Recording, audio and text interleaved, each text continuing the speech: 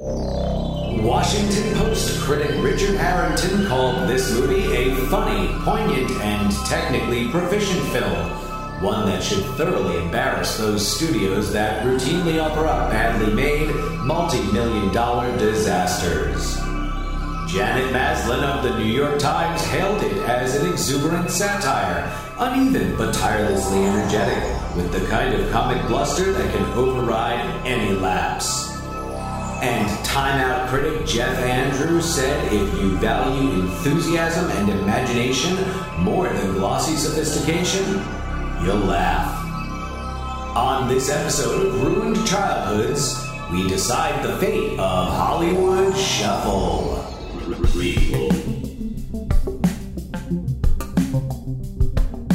Sequel. Reboot. Which one will it be? It's the Ruined Childhoods podcast. Greetings, Starfighters. John. Hi, Starfighters. Hi, Dan. John, how are you? Hey. I'm doing okay. I'm hanging out. I have a beer. Nice. That's something that's happening right now.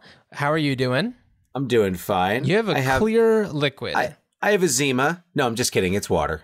Don't kid about Zima. Look, there's no Zima shaming on this podcast. Look, I graduated high school in 1995, so I'm in the key demographic to have consumed Zima. The Zima graphic, Generation Zima? Yeah, basically like you were, I don't know, 18 to 25 in the mid to late 90s. Right. Yeah. Then you probably had a Zima at some point at someone's shore house or something. Of course it's at a shore house. For anybody not living in New Jersey, shore houses. That's where it's at. That's where generally Zima would have been. Zima's consumed. Yeah, but you know what? Hey, I remember Zima being kind of refreshing. So, the weather's getting nice. It's warm out. We got the hammock outside. I could go for a nice cold Zima. Non-ironically. So I'm assuming that Zima has a little bit more like sugar than something like a hard seltzer. Or is it more along the line? What are you looking at me like that for? I'm sorry. I laugh every time I hear the phrase hard seltzer. I don't know. I'm not going to shout out name brands.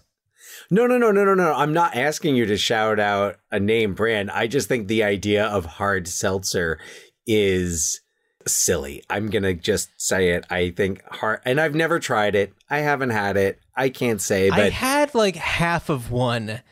And it started out tasty, and then I just don't know if I didn't drink it fast enough, and it just, I don't know, didn't really satisfy me after a couple minutes. I mean, are you supposed to drink it really fast? I guess to just I think that just like as it got less cold, it got less interesting. Do you think that the idea behind came through? Do you think that the idea behind something like a hard seltzer is kind of playing into the day drinking crowd? It feels like it would be more socially okay, all right, yeah. So it's like more socially acceptable to have a to have a hard seltzer in the middle of the day than let's say, I don't know, start doing Jaeger bombs at around noon. Right. True. I don't know. I mean, I think that it's just 2018, 2019 hit, and people were saying, I'm ready for something new, something I can consume during the day. And then here we are, and we're kind of still living in that. I want to get drunk, but I want people to be distracted when they see me drinking by the fact that I'm drinking hard seltzer and get so caught up in that concept that they forget that I'm drinking. I don't know. I thought maybe it took after the whole hard root beer thing, which I was like into for a summer. Oh, really? I feel like that came and went really fast. Oh, not in your house? No, I mean, I remember it was a big thing like summer 2015. That was the year of hard root beer. Well, this is not a podcast about alcoholic beverages that are fads. This is a podcast about movies and how they could be reimagined nowadays as a sequel, prequel, reboot, remake. Well, I'm saying let's cancel Hard Seltzer and reboot Zima. So didn't they reboot Zima? they might. I thought they brought it back. I don't recall. I think Crystal Pepsi made like yeah, a but I little feel bit like of Zima was part of that whole like movement. the whole mid-90s nostalgia movement. Yeah. Okay, so in February 2017, this is according to Wikipedia, Miller Coors announced that they are in negotiations to bring Zima back to the U.S. market. On June 2nd, 2017, it was announced Zima would have a limited release beginning July 4th weekend. There is nothing in its timeline beyond that.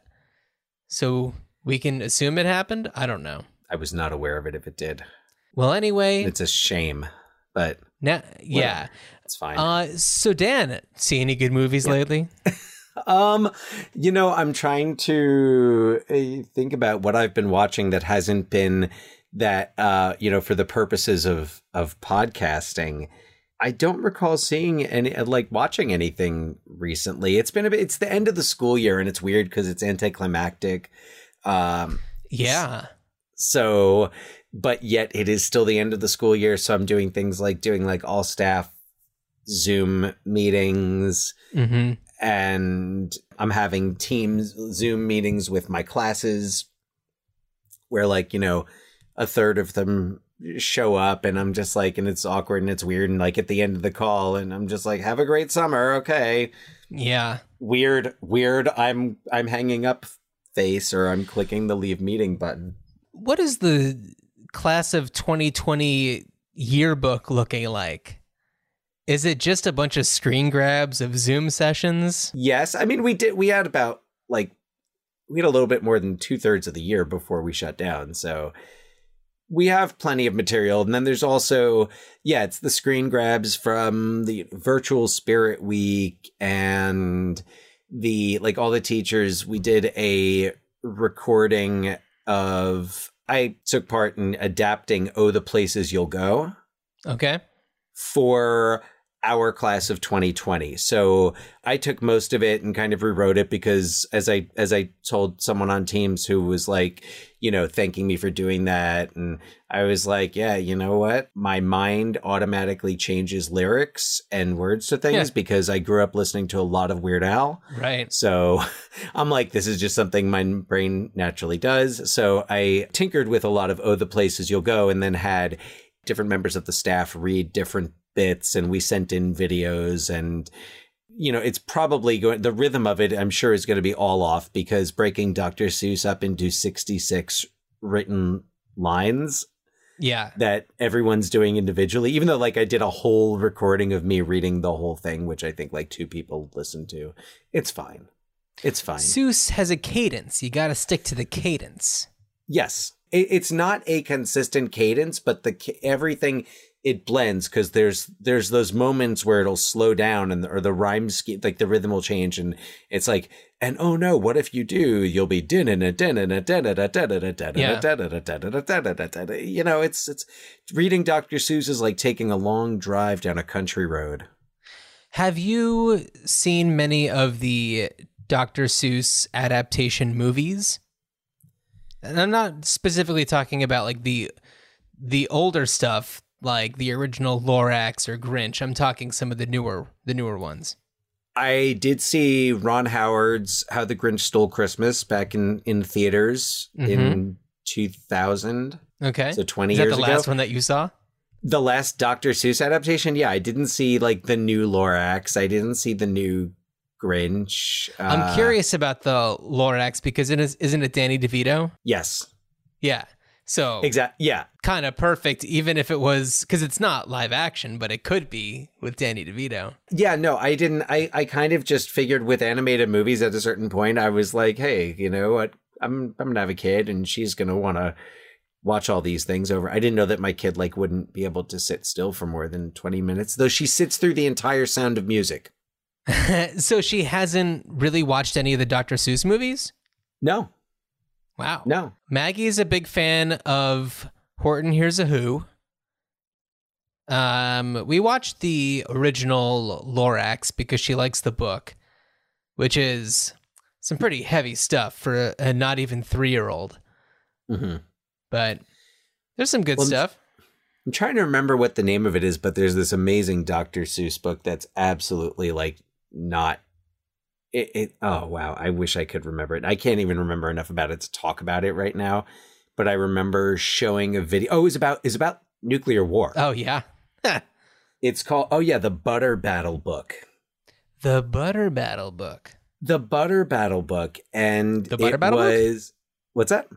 The Butter Battle Book? Butter Battle Book. And it was published in 1984. Yeah, it's about the Cold War. Huh. And it's about like just kind of the absurdity of the nuclear arms race. And there was like a TV special on it too. I'm sure it's on YouTube. I'm sure you can find it. But yeah, if you're not familiar with the Butter Battle Book in terms of Dr. Seuss, it is talking about heavy stuff. Yeah. Yeah. Pretty heavy. Well, talking about heavy stuff, let's talk a little bit about something that's a little left of center, Hollywood Shuffle. Yeah, Hollywood Shuffle. Hollywood Shuffle is a movie that comes across as being, I don't know, a bit of just like a goofy, I don't know, set of vignettes, but it actually really has a lot to say. I feel like it misses the mark in a lot of ways, but for 1987, yeah, I mean, you're not seeing a lot of this kind of stuff. Well, no, you have to consider it's Robert Townsend making his directorial debut. He, made money on acting jobs and was able to fund this. And he and Keenen Ivory Wayans wrote the screenplay, which I've seen it described as a series of vignettes, kind of like a Kentucky Fried Movie, though I didn't see it I saw it more of like a UHF. When you said Weird Al before, I was like, well, we're going to talk about that dude in a little bit, because that's exactly UHF, which came out 2 years after this. There are so many similarities to the point that they both have Rambo and Indiana Jones parodies in them. Though I would say Hollywood Shuffle's use of that is much more pointed, whereas in UHF, it's done more as a parody, whereas here Robert Townsend is satirizing more of, Hollywood's attitudes and tendencies and but I think that there's also still a component that is enjoying the parody aspect of it. Yeah, particularly in segments like the Rambro. Yeah, right. But there are some moments in this that are really poignant. There are some moments that are really meaningful, especially considering the kind of the reckoning moment that we're in right now in terms of Black lives in America. And we look and lately there's been a call and no need for it to just be lately. It should just be constantly a check out great work by great artists, but a call to look at and discover or rediscover a lot of work by Black writers, directors, producers. And, we're still getting there. We still need to have much more equity in the industry. 1987, there was a hell of a lot less than there is now. Do you have a synopsis for Hollywood Shuffle? You know what, Dan? I do have a synopsis for Hollywood Shuffle. Because I don't want to start Why don't you do the synopsis? No, go for it. Robert Townsend plays Bobby Taylor in this semi-autobiographical satire about coming up in Hollywood as a young Black actor in the 80s. Hot dog slinging Bobby has had a little bit of luck with his acting career, but with a big audition coming up for a movie called Jive Time Jimmy's Revenge, his excitement is through the roof. He is so blinded by his idea of success that he completely overlooks the racial stereotype that his character is meant to portray. After he nails the callback where they want to see who can pull off a dead-on Eddie Murphy, Bobby lands the lead role, but is faced with a huge dilemma. Does he continue on with the part and teach his kid brother that Black men are supposed to be caricatures of jive-talking pimps, or does he take the high road and leave the set? Since Bobby is a good, thoughtful man and role model, he does the latter, much to the surprise of his beloved grandmother. Woven throughout are satirical vignettes that play as daydreams, starring Townsend as a noir detective, a film reviewer, Rambro, a superhero, and has himself winning an Oscar. The running gag throughout is that Bobby can always get a job at the post office, and the movie ends with him acting in a commercial for the post office. And that's my synopsis. Yeah. It's a tricky one to really synopsize. I think that if it didn't have the vignettes woven throughout, there wouldn't be as much of a story to tell. And the vignettes really do help, explain what the problem is with representation at that time. Well, and I think those daydreams, they really drive home the inner that inner conflict and kind of put you into the perspective of a young Black actor who's trying to get work and be successful, but is having a much harder time doing that. I don't want to say it's impossible, but is having a much harder time doing that without sacrificing values, principles, and also, like you said, playing into the stereotype. Right.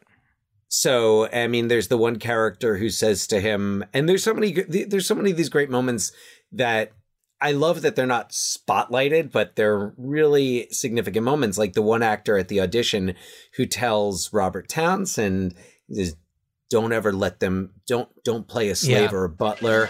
You jive, turkey. This is bullshit. What? This is bullshit. I mean, what are you talking about? This is some more the white man stereotype of a black man, yeah, brother. Really? Yeah, brother. Only an Uncle Tom would do this shit. They just looking for somebody to sell out. Sell out? The only role they gonna let us do is a slave, a butler, or some street hood or something. Don't sell out, brother. Don't be a butler or a slave. Jesse Wilson. Jesse Wilson, you're next. That's me. Good luck, brother. And then he winds up taking really over going the role. Yeah, over the top. So it's like, yeah, it's easy to have your principles until you have to choose between that and the job. Yeah. And the pay and the opportunity. So throughout the story, you see the interactions with his grandmother from the beginning.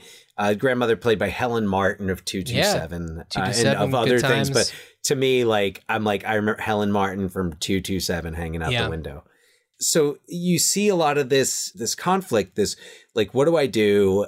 And you see the admiration of the younger brother, the kind of the mocking of the guys he works with at the hot dog place. So we get John Witherspoon as the manager boss. there, as the boss.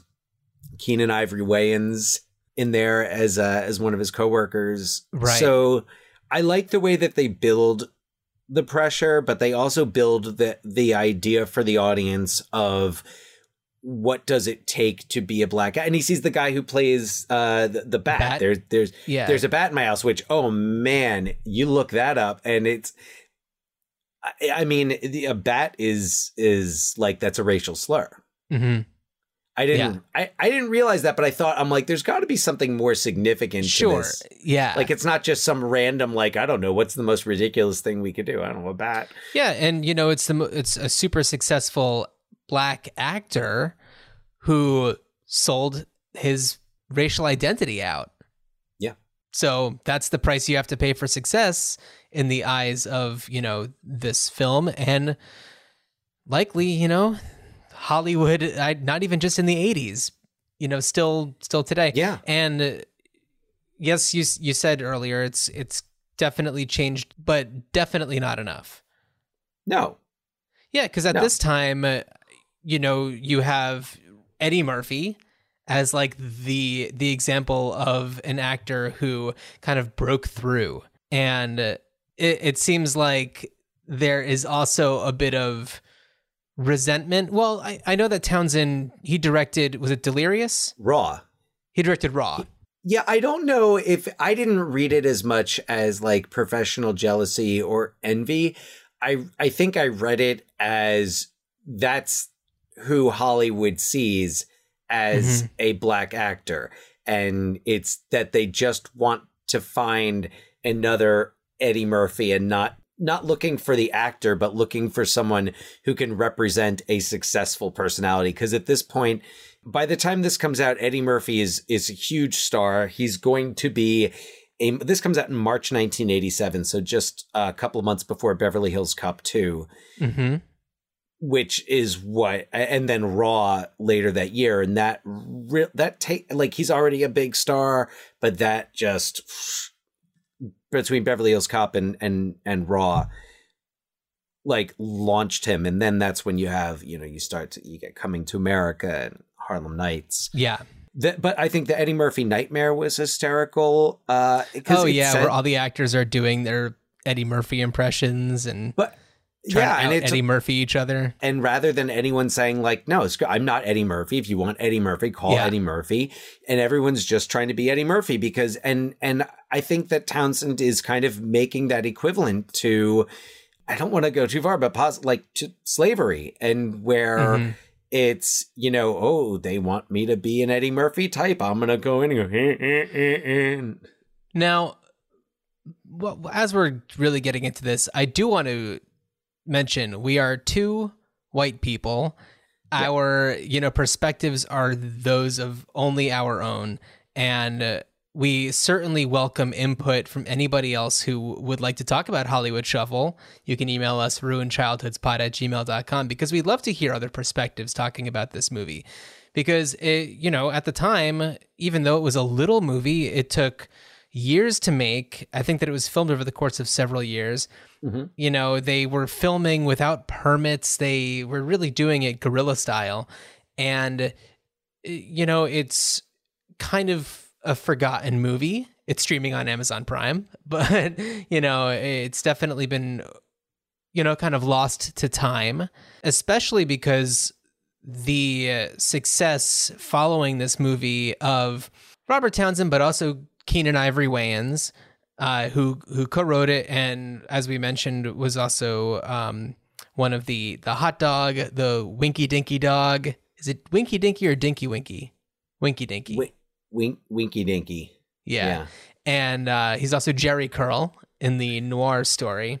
Right. And so I mean, it's just a few years later he went on to create In Living Color. But I think that once In Living Color hit, Hollywood Shuffle wasn't exactly the thing that people were watching as an example of Black representation in Hollywood. I don't know if that's I don't know how true that is. I remember Hollywood Shuffle always being in the conversation about these like great early independent films from the 80s and that brought, new voices out.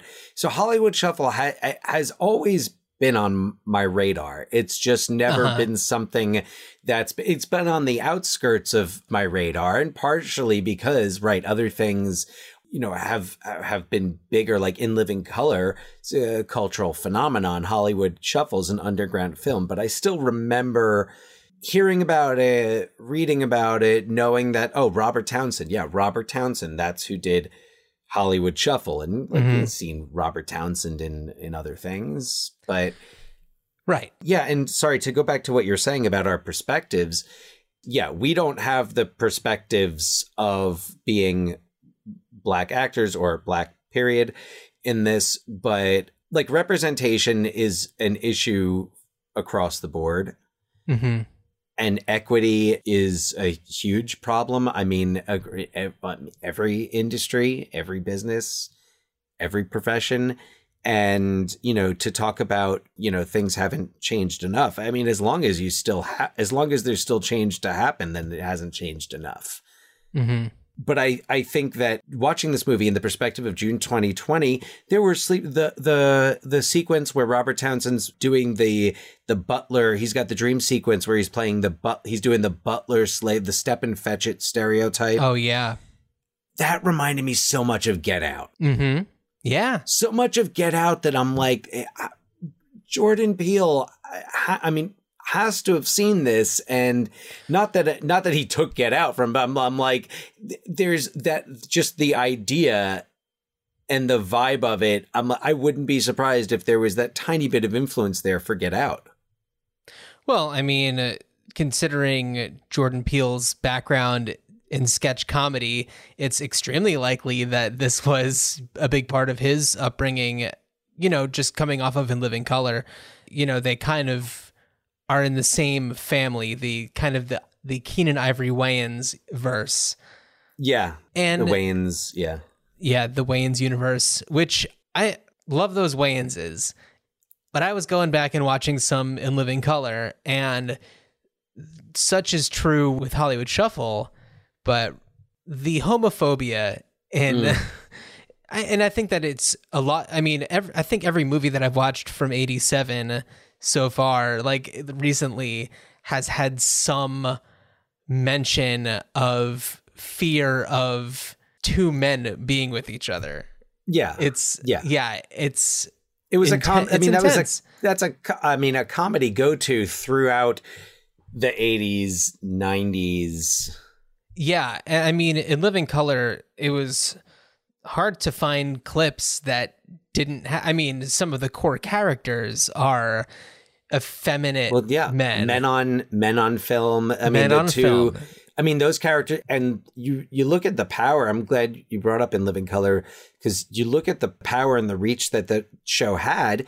You had a bunch of suburban white kids like me going into school and doing like 3 snaps in a Z formation and doing all the voices, because you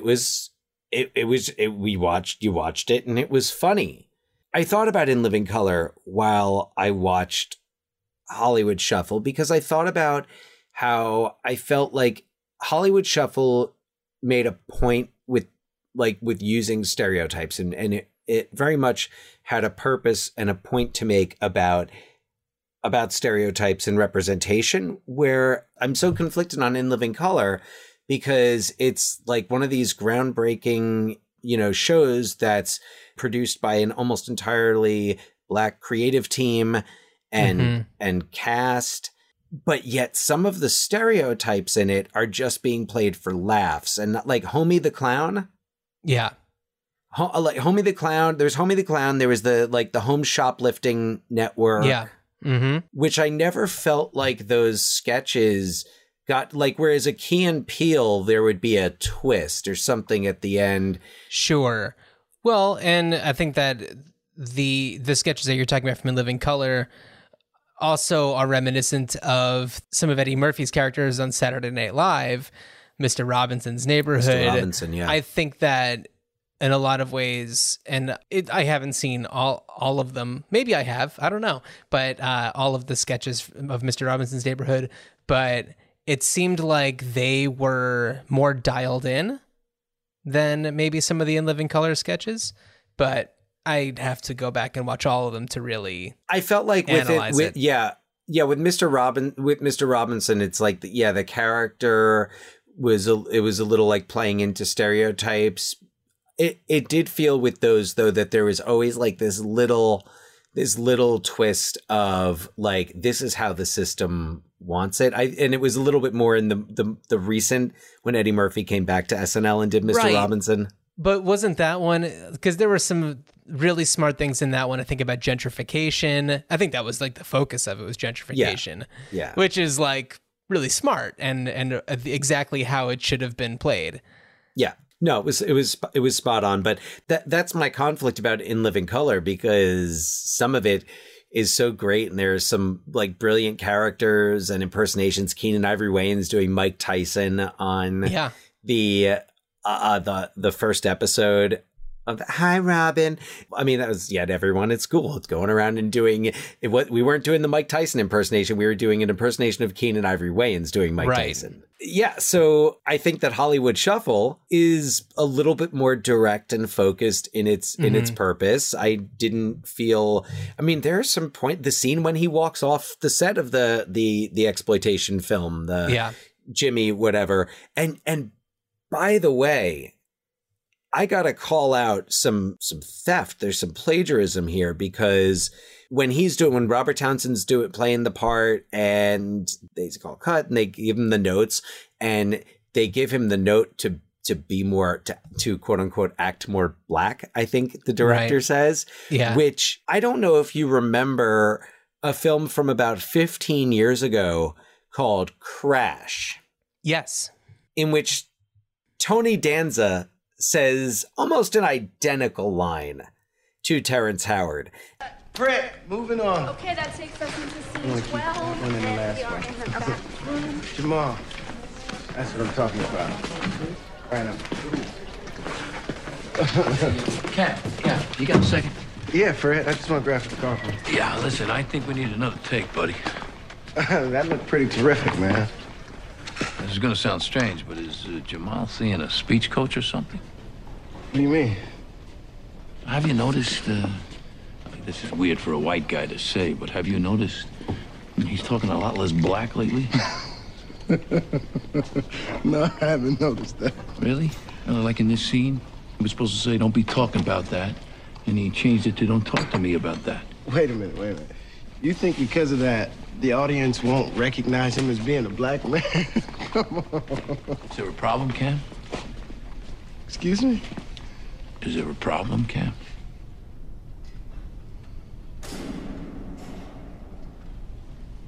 No, we don't have a problem.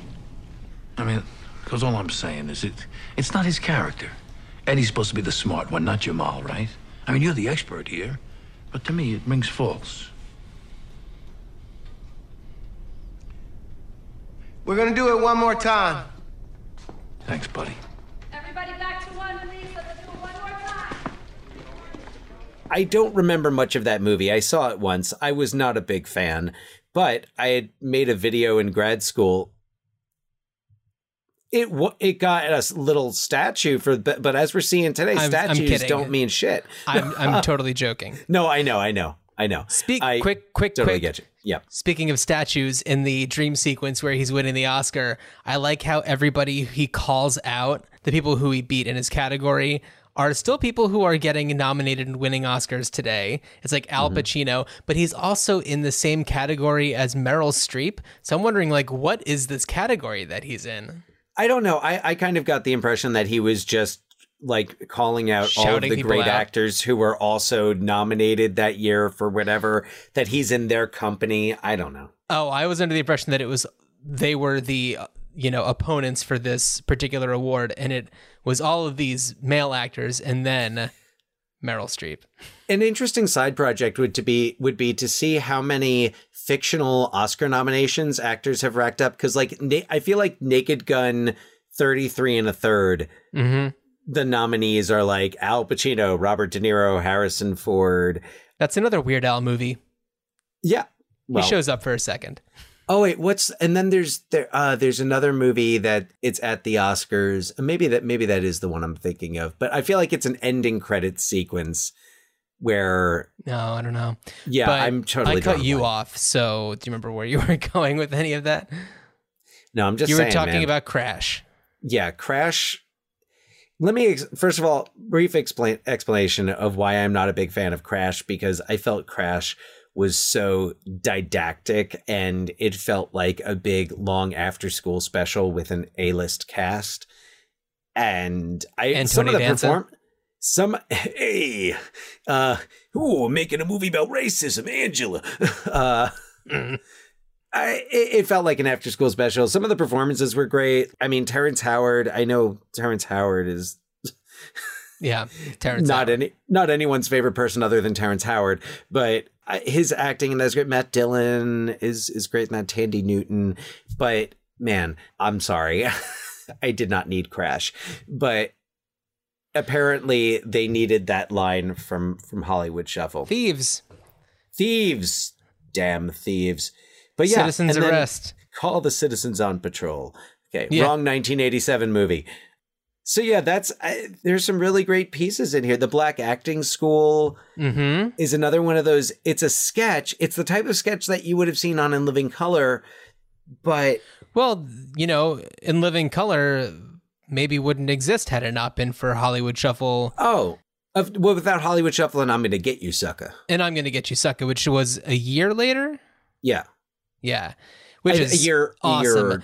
I'm Gonna two, Get You, yeah. Sucker is a movie that I watched as a kid, and I'd love to watch it again because I'm sure that I didn't get anything it was talking about, but I just enjoyed it. That's a great one. That's one that I can always kind of turn on. And when I was in high school, I had a chemistry teacher when I was in 11th grade who basically gave up on teaching my class halfway through the year. There were a couple of characters in the class who made it a bit challenging. And at a certain point, he just, all right, whatever. So we just kind of started bringing in movies. Okay. And I brought in I'm Gonna Get You, Sucker. I would do my game where, and if you're from the New York metropolitan area and grew up in the 80s or 90s, you'll get what I'm saying here. But I always used to bring in my little VHS cassette and say, oh, don't worry, it's the Channel 11 version. And then when it would get WPIX. Yes, I'm like, I taped this off Channel 11 Sunday at 3 p.m. So there is no profanity or nudity in it. And then, oh, wait, no, that's right. It was on HBO. My bad. But I remember my teacher, Mr. Cassidy, he loved the scene where Chris Rock goes in for the rib and wants to he goes in, he wants to get the soda poured into his hands because he doesn't have enough money. And then he's like, do you got change for 100? Because he just wants one rib. He's like, I just want one rib. But my chemistry teacher loved that scene. Oh, yeah? So we used to rewind it and watch it over again. I loved that movie, Fly Guy. So good. Fly Guy. Yeah. Again, though, it plays I mean, for the purpose of parody and satire, plays into stereotypes, but without as much of the messaging. Right. It's not meant to be a message movie. It's meant to be a parody of exploitation. Yeah. So, I mean, yeah, with Hollywood Shuffle, it's Robert Townsend's really making a personal statement and saying, like, if you want to be an actor in this town, not just a stereotype, but you want to act, you want to be an actor and you're Black, this is how hard it is. Yeah. And didn't mention his uncle, who was an entertainer. I think he was a singer when he was younger, who now owns a barbershop. And there's like a nice moment where he's kind of talking about why he gave up his dreams of becoming a performer. And I don't know, it was really, there were some really like touching moments. Hey, Bobby, come on in. Just getting ready to close up the place. How's it going? It's going. So yeah, Bobby, what's been happening? How's Grandma and the family? I quit my job. I was working there for 3 years. And you should have quit 3 years ago. That job was just a waste of your time. You've got to do it while you're young, Bobby. Before you fall in love and get a family. Because if you don't, time's got a way of creeping up on you, kicking you in your ass. What if I'm not that good? What if I don't make it? What if you do make it? And what if you are that good? Bobby, you'll never know until you try. You gotta give it your all, Bobby. You got to give it everything you got. I know. Because it happened to me. I stopped believing in me. Started listening to all those other people tell me what I couldn't do. I kept listening. And listening. Until one day, I started believing it. And I quit.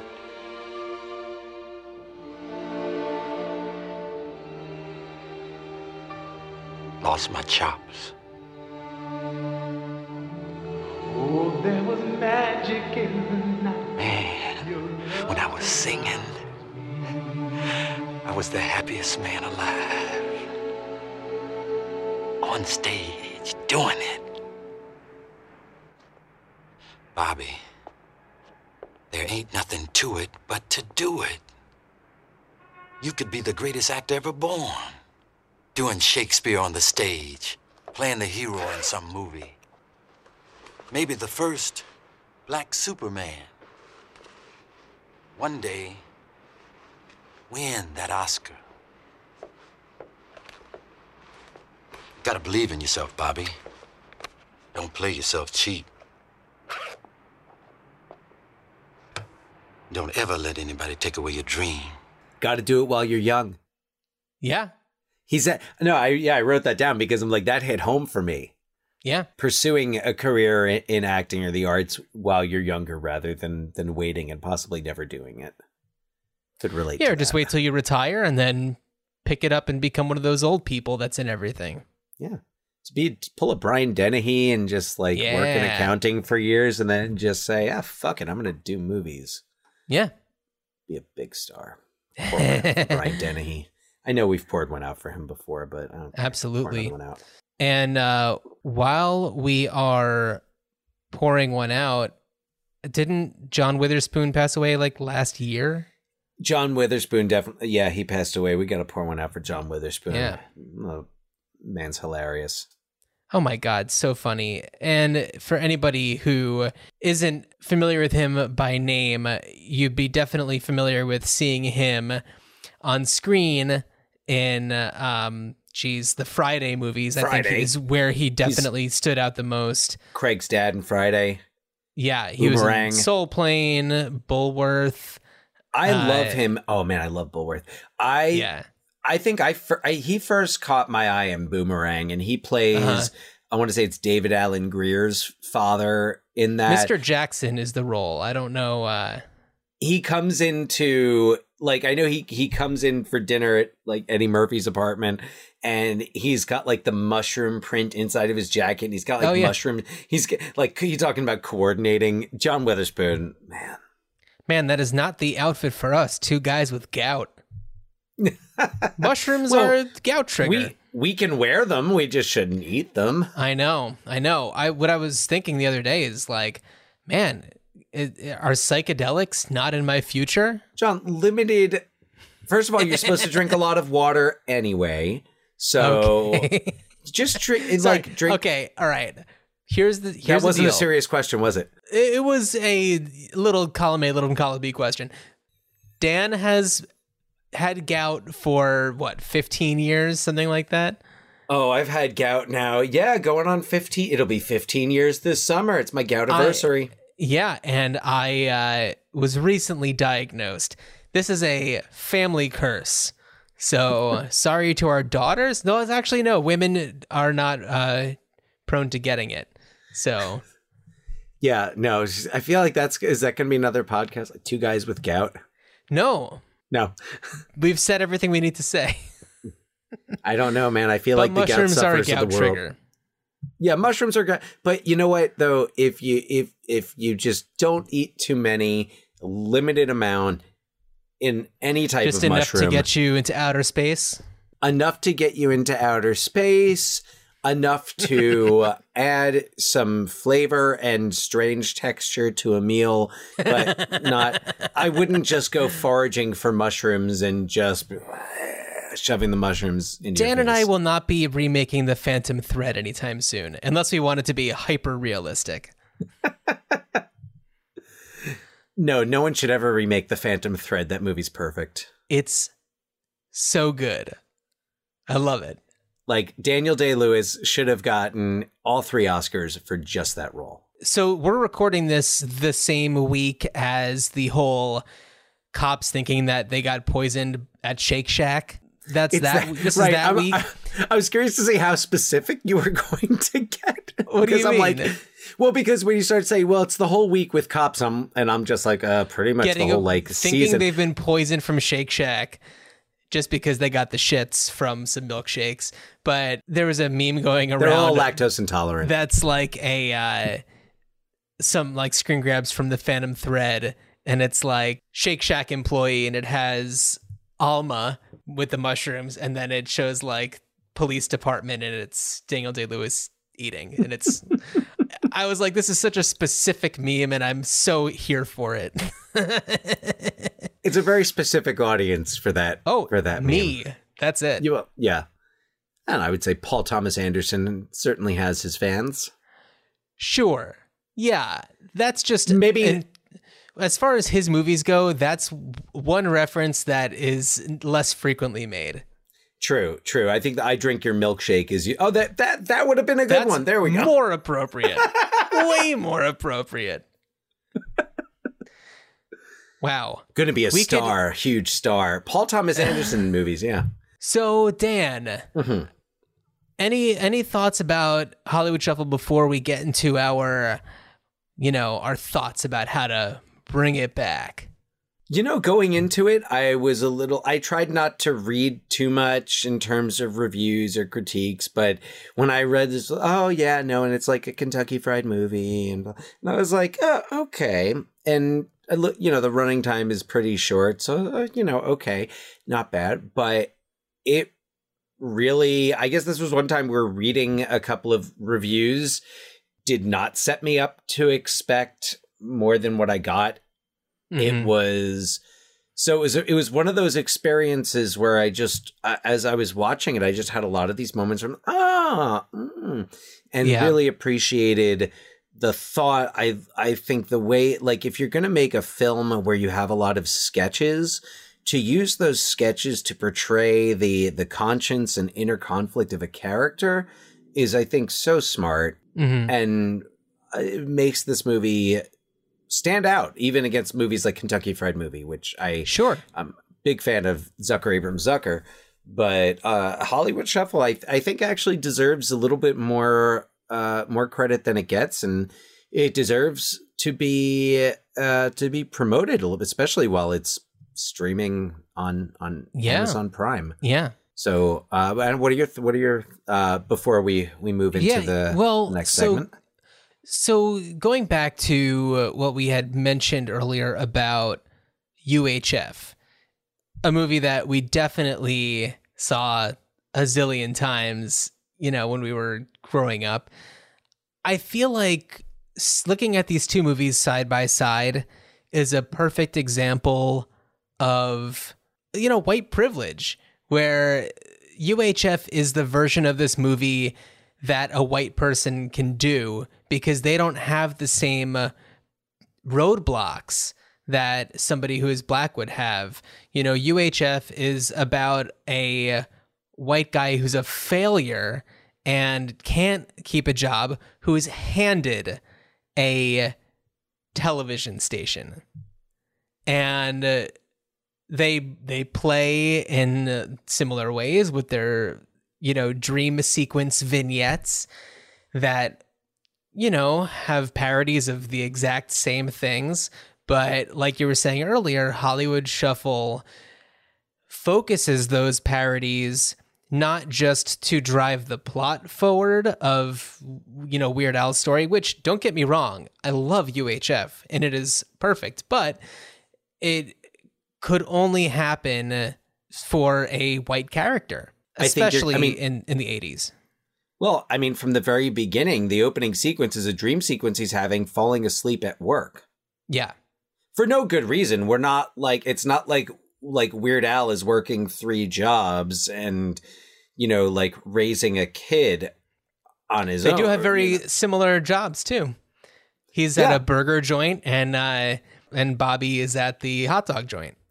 Yeah, but I doubt Bobby would dare fall asleep on the job. No. Well, he just wouldn't show up because he has an audition. Yeah. But like you just said, he gets handed this station to run. So not only does he not have to worry about how am I going to produce stuff, he's given his own production house where there's a guy who just lives there. Yeah. Who's the producer. And he doesn't really have to do much other than just, and he succeeds by accident. He succeeds because of somebody else that happens to make his station a success. And then, things work out for him more and more. But that movie could happen to that character because he's white. Mm-hmm.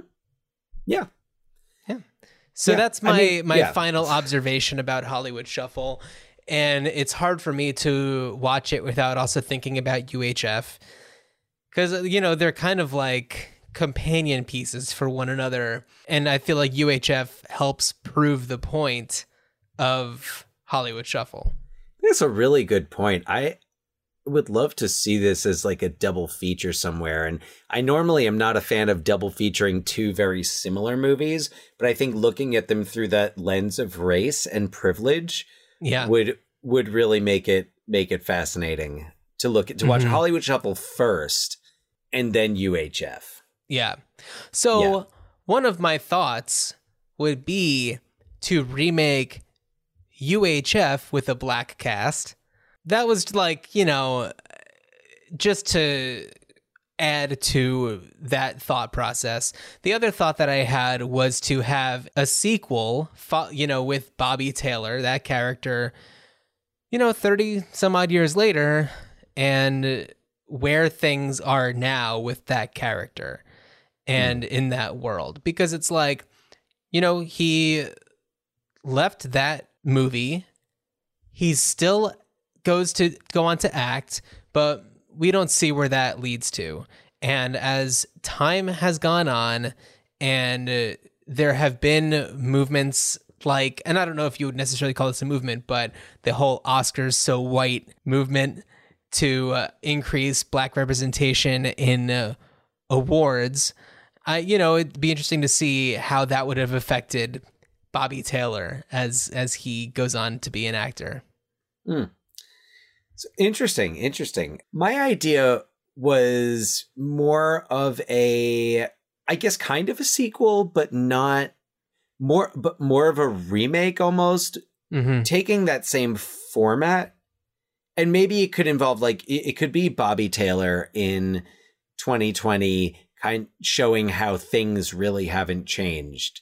And whereas he's not making the movie Hollywood Shuffle in Hollywood Shuffle, you know, maybe it could just be a continuation of, it could be coming back to his story and seeing again in sketch format the the conflict and the issues being faced put in that setting. And I was thinking it'd be fantastic if you could have lots of different, almost like combining Hollywood Shuffle and I think it was it Creep Show, where there were like different directors, like Creep Show, like where you'd get, Dave Chappelle does a segment. Mm-hmm. Key and Peele do a segment. Definitely Keenen Ivory, like there are Wayneses, bring, the Wayneses are out there. But bring back Keenen Ivory Wayans and Robert Townsend. Why not get Eddie Murphy? Find a director. Get like a Craig Brewer, who I liked what he did with Dolomite Is My Name, and Dolomite Is My Name is great. Yeah, shows. I mean, he's a great director, but someone like that to kind of assemble it and put it all together, but to just celebrate these these writers and all of these people who have written comedy that has been commentary on race. Yeah. And using humor. Look at Dave Chappelle. Dave Chappelle's dropping his Netflix special about George Floyd and Breonna Taylor and about the movement for justice. Why not? Like, Chappelle's show is brilliant, and Dave Chappelle clearly is still firing on all cylinders. Yeah. So why not bring it, like Dave Chappelle doing a sketch on screen, having a segment that's whether it's Key and Peele together, which to me that's what I want. Oh yeah, they're so great together. Yeah, they're great independently as well. And I don't know. I always have this moment where I'm like, but does Jordan Peele do comedy anymore? Of course he does. Why not? Yeah, of course he does. Yeah, no, he's become such a icon in the horror genre, though I don't know that I would necessarily say, like psychological thriller genre. And he's got Candyman, coming up, which I think did he direct it or produce that? I think produced it. Yeah, I don't think he directed it. I could be wrong. He's a powerhouse. I mean, Jordan Peele could direct this. And Jordan Peele just came up like out of nowhere as like a horror/thriller movie supermind. And it was just like, oh, this comedy guy is doing a scary movie. Whoa. Okay. Like nobody saw Get Out coming. And it's just so wonderful on so many levels. Mm-hmm. I love Us too. I might need to see that one again. It didn't quite get me the way that Get Out did. They're very, very different, but yeah. Well, I think that Us was tremendous. Thought it was great. Yeah, maybe I need to see it again. But damn, Get Out. It's a hell of a movie. I mean, yeah, so I just see like, you know, a new Hollywood shuffle, and what is it like? You know, what's the perspective like now? What is it like being Black in Hollywood 30 odd years after Hollywood Shuffle? How are things still the same? It doesn't all have to be set today. You could show a timeline, like almost a satirical timeline. That would be really fascinating. Yeah. Like imagine if you satirized In Living Color and you showed and you just took those stereotypes and turned them up to the point where it's like, oh, wow, I can't believe they put Homie the Clown on the air. Yeah, right. There was the other character Damon Wayans did. It was like he was homeless and he was slurring and yeah. I forget the character's name, but it like I could see that. What would also be interesting? OJ. Yeah, what would also be interesting is seeing things throughout time through the perspective of, you know, a black actor or black actors alongside the white perspective of like, we've solved the race problem in movies and look at all the representation that there is now. But then there's like the reality of it versus what? Go watch The Help. Yeah. Look at The Help. Exactly. So anyway. Oh boy. That's our thoughts on that. We'd love to hear what you think though. And please write to us, ruinchildhoodspod@gmail.com. And if you haven't seen it, I highly encourage you to check it out. It's not a very long movie. It's fun to watch. And may I suggest, because I mean, clearly right now, a lot of people are playing catch up and using movies and documentaries to educate themselves and to gain more perspective that's different from their own. And I have shouted, I've been telling everyone left and right to watch The 13th by Ava DuVernay which is on Netflix, also on YouTube for free. The 13th, if you're going to watch The 13th in one sitting, you're going to sit down and really sit with it. This would be an appropriate, I don't want to say palate cleanser, but The 13th will, unless you're familiar with the history covered in that movie, it will rock your socks off. And to continue to, you know, gain appreciation and look at the works that show perspectives of Black artists, I think Hollywood Shuffle is almost that great companion piece that, like, I'm going to watch The 13th and then I'm going to watch Hollywood Shuffle. Yeah, I mean I don't know. I couldn't necessarily watch anything after watching The 13th because that's what I was thinking. Wrote a bunch of emails. I would suggest then maybe the next day watching Hollywood Shuffle. Yeah, sorry, I didn't. I guess I said right after, but yeah, it doesn't. Watch The 13th. Take notes. Sit with it. Yeah, and then watch Hollywood Shuffle. I mean, I guess I'm good. I've seen The 13th because I showed it to my classes last year, so I've seen it five.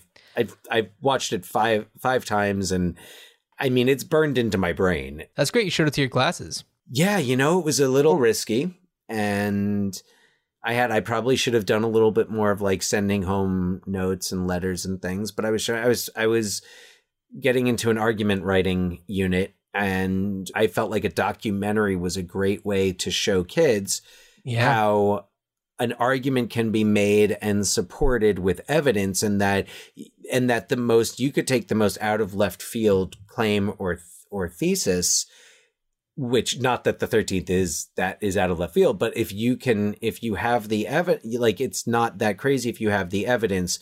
So when Ava DuVernay sets out to prove that the 13th Amendment to the Constitution, which supposedly abolished slavery, actually ensured its continuance through the clause about convicted criminals being the exception. And it's like, no one can be a slave unless they're a convicted criminal. And then it was like, let's make a lot of new laws so that we can arrest people. It's bad. Yeah. So, but I felt like I was like, well, you know what? If I'm going to show them a really challenging claim being supported incredibly well, this is the best thing for me to do. And I had a black student who was upset.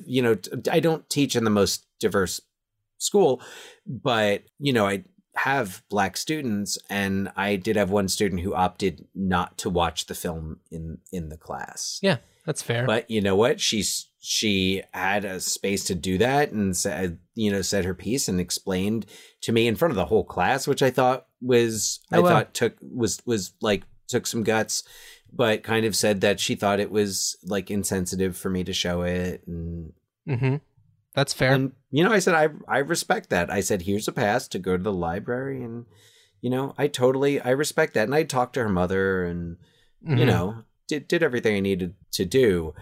But yeah, I feel like there are a lot of my kids from last year, they watched that movie and they studied it and they analyzed it. Good. So I am not one to say that, oh yes, you should watch a funny movie after you watch that. Yeah, but anyway, as you're making your list of you're going to watch the films and buy the books and everything and support Black artists and filmmakers, don't forget Robert Townsend, because he was making it happen in 1987 or earlier than that even. Though he did not too long ago do a Bill Cosby special. But watch Hollywood Shuffle. It's great. Watch Hollywood Shuffle, maybe Meteor Man. I've never seen Meteor Man. So I never seen Meteor Man either. I watched the trailer for it earlier and it seems crazy. Yeah. But a lot of fun. It's a superhero movie. Looks like a lot of fun. So yeah, he's the superhero movie. So speaking of superheroes, there is none greater than our own real life superhero, Arnold Schwarzenegger. A very busy guy in 1987. Very busy indeed. In fact, he would have been much busier if the film we're covering next week had come out on its initial release date. Something that I'm sure we'll talk about. Okay. Next time when we talk about The Running Man. Yeah. Get ready. We're going all the way back to 1987 to then go back to 2017 and then a little bit forward to like now, or 20, the 20 teens, the late 20 teens.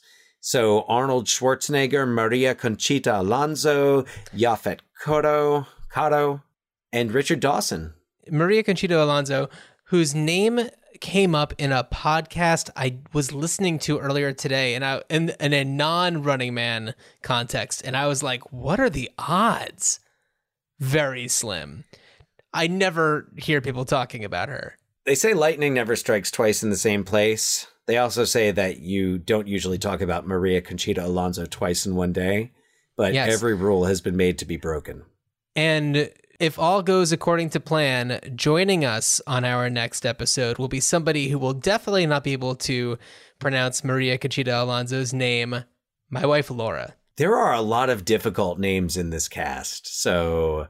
Okay, we'll run down the list of all the names at the beginning, and then at the end, we're going to make her, from memory, recite all of the names. Oh, boy. Well, yeah. She'll get Arnold Schwarzenegger. She'll get Jesse Ventura. She'll get Richard Dawson, right? No. Maybe, but character names, Damon Killian. Yeah, she'll get the character names, I'm sure. Anyway, yeah, we'll find out next time on Ruined Childhoods. Good journey. Good journey. Thursday nights at 8 p.m., America's favorite TV show, There's a Bat in My House. The show that asks the burning question, can a black bat from Detroit find happiness with a white suburban family? Starring America's favorite funny man, the hilarious zany B.B. Sanders as Batty Boy. What's all this noise? Can't a bat hang upside down in this cave and get some sleep? He's half bat, half soul brother. Say what? But together he adds up to big laughs. There's a Bat in My House. Thursday, 8 p.m.